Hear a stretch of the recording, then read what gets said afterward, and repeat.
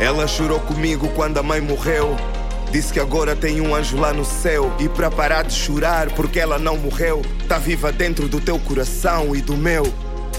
Então hoje quero fazer dançar. Deus confortou meu coração para parar de chorar. Então me abraça, só um, dois, estamos a celebrar a chegada de mais um anjo para nos abençoar. Isso é bíblico, então canto, porque é assim que ela gostava de me ver. Então em nome do Pai, do Filho e Espírito Santo, Dona Teresa, descansa em paz, teu filho vai vencer.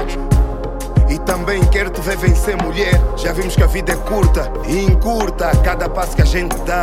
Então luta sem desculpa. É um caixão de amor que a gente sepulta. Mulher mais bonita que eu já conheci. E ainda ontem vi uma única estrela brilhar no céu.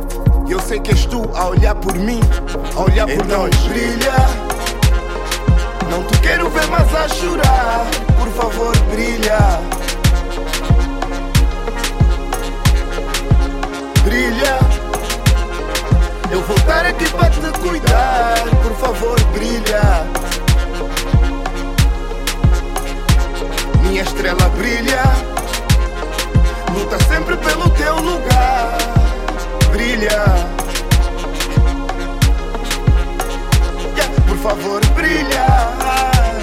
Só Deus é que te pode julgar.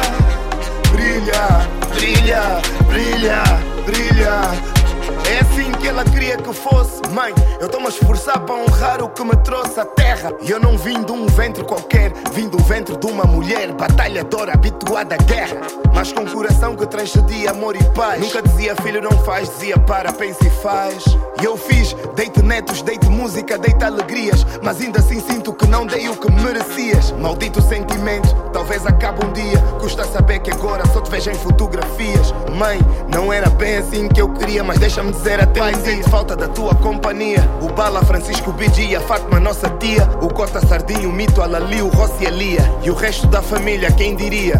Tu a viver o teu pior pesadelo, essa dor eu não conhecia. Então brilha, não te quero ver mais a chorar. Por favor, brilha.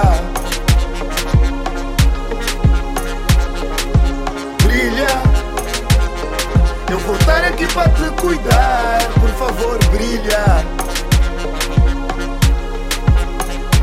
Minha estrela brilha, luta sempre pelo teu lugar.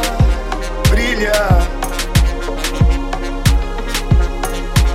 por favor, brilha. Só Deus é que te pode julgar. Brilha, brilha, brilha, brilha.